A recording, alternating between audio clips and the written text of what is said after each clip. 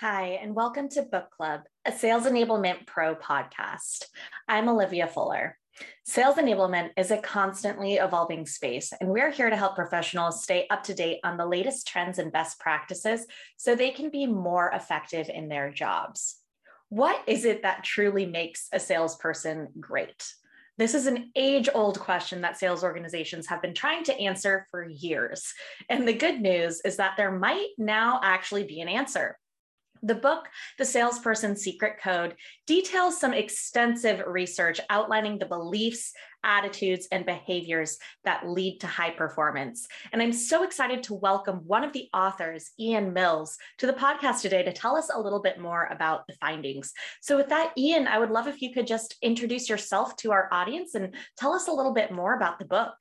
As you say, I'm Ian. I live just outside London. I've been lucky enough in my career to have worked in, I guess, something like 60 countries around the world, helping organizations to perform better. Hence, the book came as a result of a lot of that experience, really wanting to delve into the belief systems that set top performers apart. But, I've been selling for over 40 years. I'm giving my age away. I'm 60 years of age. I've got 3 daughters. I've got 2 grandchildren. I'm an avid football supporter. Enough about me. Let me see what I can do to help your listeners. Fantastic. Well, as you mentioned, the book is based on really extensive research digging into those beliefs and behaviors that are linked to top performance for salespeople. And, throughout that research, I'd be curious to learn what really surprised you most about the results that you found. Well, was it a surprise? Maybe not, but it was a concern. So I don't come from an academic background. I come from a practitioner background. As I said, I've been selling now for some 40 years. So like probably many of your listeners, I think I've been there and done it and therefore know what makes a great salesperson. But when you embark upon research, my academic colleague, Professor Ben Laker, said, actually, whilst you can have a hypothesis, we do not know what the answer will come out of in terms of the outcome of the research. So the scary thing is you have to invest significant hours and money in order to prove or unprove your hypotheses. So the scary thing was we didn't know whether there would be a secret code or a formula or a recipe for success. So that was a little bit of a worry, because a year into the research, we still didn't know whether there was a formula. So I guess I'm giving it away in the sense that the book has been published. There absolutely is a secret code. There is a common underlying belief system that binds top performers apart. So it wasn't a sort of surprise, but it was a worry that we would waste our energy, our effort, our time in something that actually couldn't really be proven. Absolutely. And, you mentioned that investment of time, and you really did conduct some very extensive interviews with really iconic salespeople for the book as well. I'm curious, who really stood out for you in those interviews? So in the formal research, we interviewed about 1,000 salespeople across different vertical markets internationally in order to get the data to evidence the code. And then what we did is we thought, well, hold on, we're trying to write a book here. Books based on data have the risk of being really quite boring. So what we thought we would do is go find some iconic salespeople, many of whom are now in leadership roles. But if you believe the argument that everybody sells, of which I do, so leaders sell, parents sell, we all sell, because we're all trying to influence others towards a desired outcome. Let's go find some exceptional people. And what's really interesting about exceptional people is none of them are perfect. And I quite often use the metaphor of golf. And it doesn't matter whether you play it or you'll get it. I've never met anyone who's perfected golf. There are scratch golfers, great golfers, but they all have bad days. The great thing about sales is that nobody's perfected it, so everybody can learn. So even though we found these iconic people, none of them would claim to be perfect. But the one that I found really interesting was a lady called Erica Feidner from North America. I came across her in an article on Inc.com, and Inc.com said she's one of the best 10 salespeople, I think it was the best 10 salespeople of all time, of which I think half of them are dead now. So given she was one of the very few that were alive, we would interview Erica. And she sells, it's quite unusual, she sells Steinway pianos. So if you think about the top of the top of the top of musical instruments, that's Steinway pianos for you. So, most of the famous rock stars, Elton John, again, I'm giving away my age, for example, he would play a Steinway piano. She, in her heyday, would sell 20 times as many Steinway pianos as the average seller. So there clearly was something magical about what she did. And what was really interesting about Erica is, from an identity point of view, she wouldn't describe herself as a salesperson. She would describe herself as a piano matchmaker. So she had this deep-rooted passion to make people's dreams come true. So if you can imagine an individual who maybe doesn't even play the piano, but dreams about having a piano in their dining room and inviting their friends and family around and playing music, she will go on a quest to help them get there. And it might take her a couple of years, but they will buy a piano from her. They will learn from her. They will have that dinner party. And I thought she was a brilliant exemplar around somebody who creates a unique experience, a different experience. And you sort of think about, well, if I engaged with her, how could I not buy from her? So I kind of liked her. But I liked all of them, truth be known. I think they were all, in their own different ways, quite exceptional individuals. Yeah. I love that mindset of being a piano matchmaker. That's so unique. And that kind of relates, actually, well, it does relate to the core, really foundational point of the book, which is that beliefs drive behavior.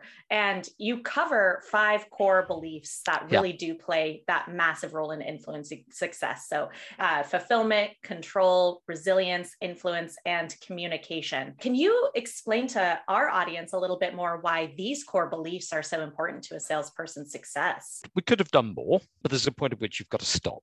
We're trying to make something manageable, bite-sized, and we're trying to focus on things that make a significant difference. So in our desktop research, we didn't literally come up with those labels, but all of the themes that seemed to be difference making and important to people were those 5. Now, they'd be languaged in different ways and contextualized in different ways. But if a salesperson aligned themselves to those 5 destination beliefs in a similar way to a top performer, the likelihood is that they're going to be right at the top of their game. So we had long evenings debates about, should we do a little bit more and where do we take it? But our experience is that those 5 have resonated incredibly well. Absolutely. So you also discuss the different attitudes, or as you describe them in the book, journey motivators, that salespeople can really have towards those core 5 beliefs. So I'm curious if you can tell us a little bit more. How does a salesperson's mindset when it comes to those core beliefs really influence their ability to perform or to underperform? Okay, so it goes back to a comment you made a little bit earlier. So the psychology is quite simple. So the beliefs that you hold cause you to behave in the way you behave, but the way you behave causes you to be the success that you are or are not. So the trap that many organizations fall into is that they try and change people's skill and behavior without changing their underlying belief system. And then they wonder 6 months later why it's failed. And the reason it's failed is what they haven't done is change the person's attitude, change their mindset, change their way of thinking. Let me give you a slightly British example, but your listeners will get it. First man to run a 4-minute mile was Roger Bannister. Long time ago now, we all know that. What was more interesting is how many people ran it the year after. What was more interesting than that is, why did they run it the year after, not the year before? And I can tell you exactly why. Well, not exactly. That's a slight exaggeration. But they would have sat on their sofa with their family the year before saying that nobody will ever run a 4-minute mile. And they were proven correct until Roger Bannister ran it. So the following year, they sat on their sofa saying to their family, somebody's just run a 4-minute mile. I better up my game and do just that, because nothing changed in terms of diet, nothing changed in terms of equipment, nothing changed in terms of training techniques. The only thing that changed is their brain went from it can't be done to it can be done.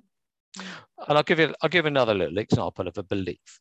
So here's a classic belief of successful people or successful entrepreneurs, successful salespeople.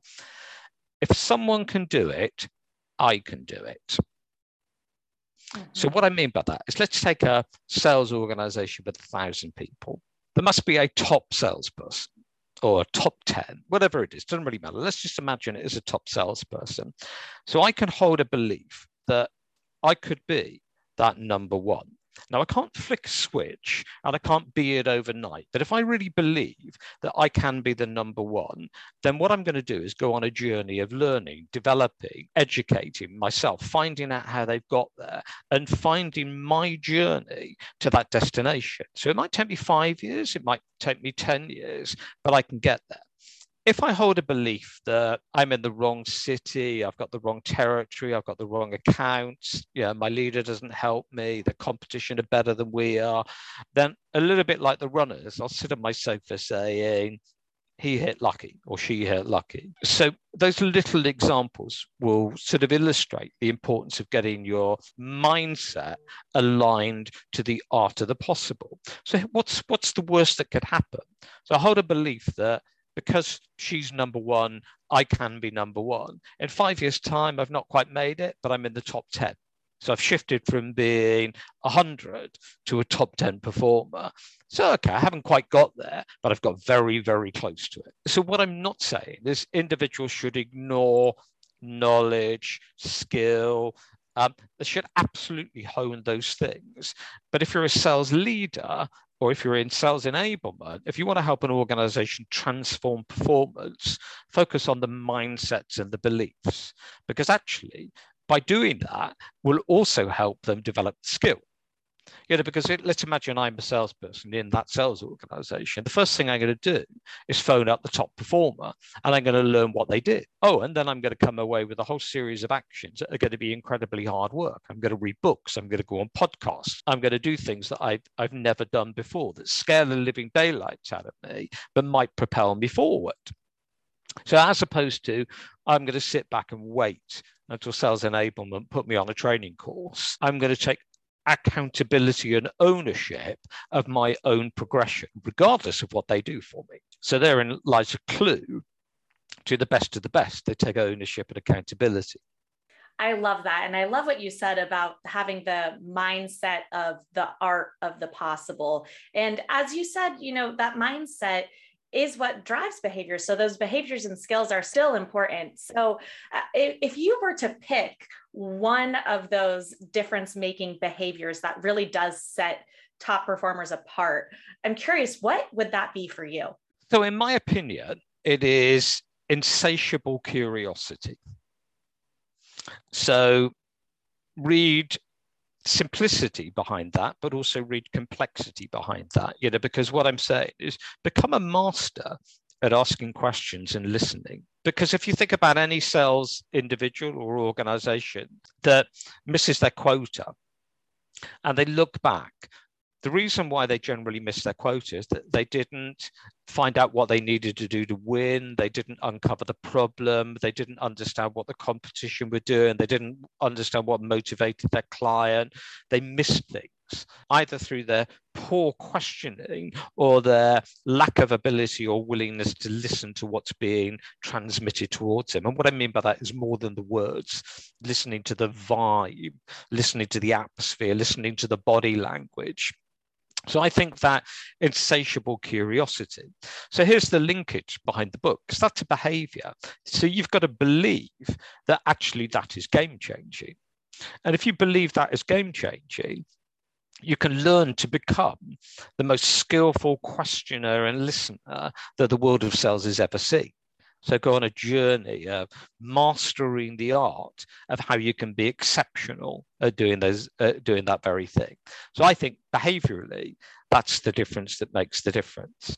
A very good friend of mine, we interviewed in the Leader's Secret Code, and he's a military leader, and he's got a brilliant phrase. His phrase is, be interested, not interesting. Mm. So if you think about the old world of sales, and what I mean is, if you wind the clock back 20 years ago, salespeople needed to be outgoing, fun, heart on the sleeve. And I'm not saying those are bad things, but they would talk. And we would say in the UK, they would talk for England. Well, actually, the modern salesperson needs to be curious and listen and get intimate with the client and their world and their truth and their reality. So it isn't about the salesperson and their product, it's about the client or the customer's issues, problems, the very things that they need and want. And you can only get there if you're well prepared, sufficiently curious, sophisticated in the way you uncover all of those kind of issues. So that's a long answer to a really simple question. Be curious. Love that advice. So, you mentioned enablement a little bit ago, but I'd love to dive into that a little bit more here since, our audience is a lot of sales enablement practitioners. What really is enablement's role here in helping to instill some of those motivators and some of those behaviors among the sales teams that they support to really improve that consistent performance? Some of this will be a matter of opinion and personal experience. Sales enablement is viewed in different ways in different organizations and in different vertical markets. So one sales director or SVP of sales will describe it in one way and somebody else in a completely different way. But actually that's the same in every function, whether you're an HR leader or whether you're an IT leader, and every leader functionally has frustrations. So in my opinion, sales enablement need to become the trusted advisors to the executives in the organization. So obviously the sales director, but other business executives, people who own the P&L or people who own the profit. So if you're going to become a trusted advisor to those key budget holding executives, a trusted advisor will share wise counsel, will provide insight, will be a thought leader. So therefore, what I mean by that is it's not about having your recipe and giving them a pick list of what they need. You need to immerse yourself intimately with what lever should be pulled that will be the difference that makes the difference. So what I mean by that is changing the belief system maybe on the list, but actually putting a CRM system in might actually have greater impact day one. So how do you prioritize it? How do you attribute value? But how do you get those leaders to understand the value that you deliver? So given the fact that you will coach the sales organization that value-based selling is what they need to be doing, well, actually, internally, you need to be doing the same. You need the sales director talking about the value that you've delivered, the difference that you've made, because that then gives you a seat at the table. So that's my view. So what that then means is that if you believe that changing the mindset, changing the culture, changing the belief systems is the difference that will make the difference, then you're probably not going to be able to do it on your own. You probably need to partner with people who can facilitate that process. And you also need to be brave, because it's quite easy to implement a technology platform. I don't mean that literally, but it's easier to implement a technology platform than it is to change the mindset of people. Absolutely. Or fight the battle of, well, why don't we just replace the salespeople? No, let's recalibrate the way they view the challenge or the problem or the ambition of the organization. And if you can do that, you can get individuals to double their performance. So most people have the talent within. What their leaders fail sometimes to do is to extract that talent and get the most out of them. I love that advice. That's so spot on to where enablement can really make a difference here. Yeah. And I do want to also go back to something that you mentioned as well, which is that, enablement can't do it for salespeople. They can't unlock that performance solely on their own. Salespeople need to kind of take ownership and have that accountability to shift their beliefs and their behaviors as well to improve their own performance.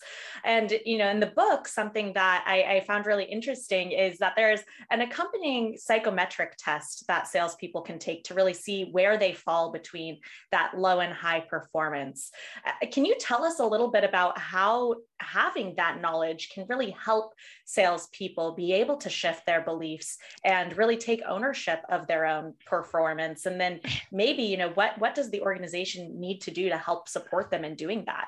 So if you think about the three legs on the stool, changing knowledge is easy because that's studying.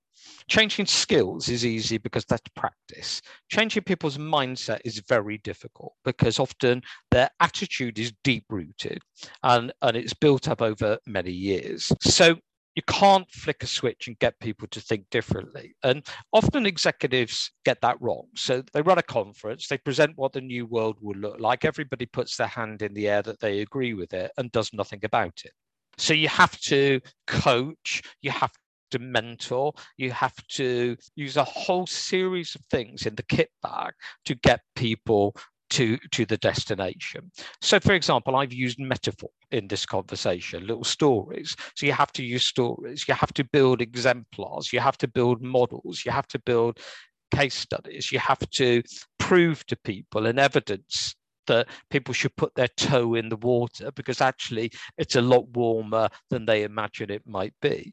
And then you have other instruments. So you mentioned our psychometric benchmarking tool. It's a proper psychometric tool. People go online and they spend half an hour completing a questionnaire around their attitude and beliefs, and it generates a 20+ page report. And basically what that report does is it benchmarks them against the research findings. So what it will do is it say, hey, you're right on the money here and you're right on the money there. But actually, one of the things that you might want to start to think about is readjusting the way you go about influencing or the way you go about communicating. And here are some tips and things that you might want to consider that will get you to that destination. And then if the leader, the sales leader, recognizes and believes that this is the difference that makes the difference, then they will help that individual through coaching and through mentoring and practice to get to the desired state. So the psychometric is a very clever way of laser focusing on where the individual needs to consider adjusting their perspective around how they do what they do.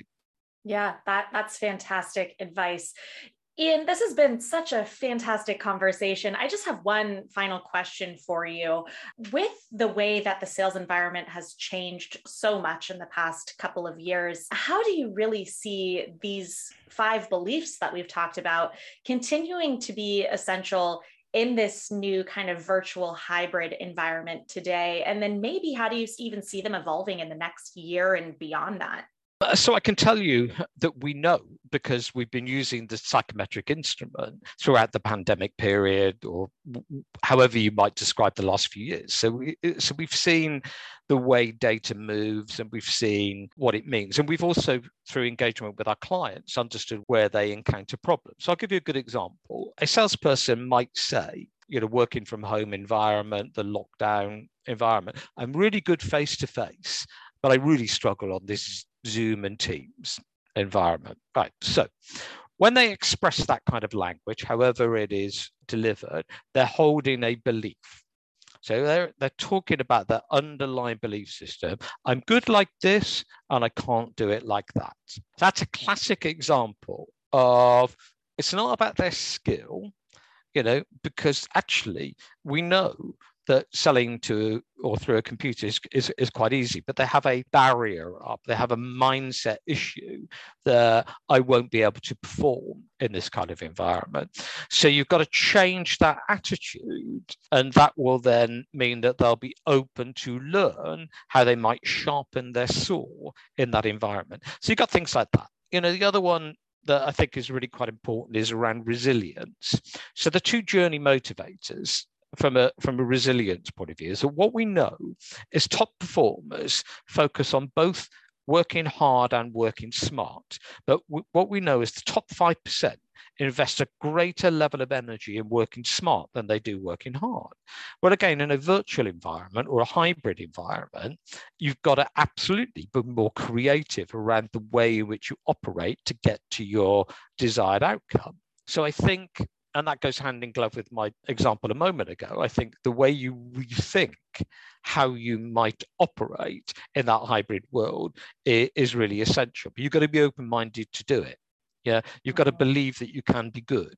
You've got to believe that you can relearn. You've got to believe that you can model others and you potentially can be exceptional. Because whichever way you believe, if you believe you can, you'll get there. If you believe you can't, you'll be proven correct. You won't. I love that. That is wonderful advice. Ian, thank you so much for sharing all of this expertise with our audience. I know I learned a ton from this conversation, and I know our audience will too. So thank you again. Okay, thank you. I enjoyed it. The time has flown. Incredible. And to our audience, thanks for listening. For more insights, tips, and expertise from sales enablement leaders, visit salesenablement.pro. And if there's something you'd like to share or a topic that you'd like to learn more about, please let us know. We'd love to hear from you.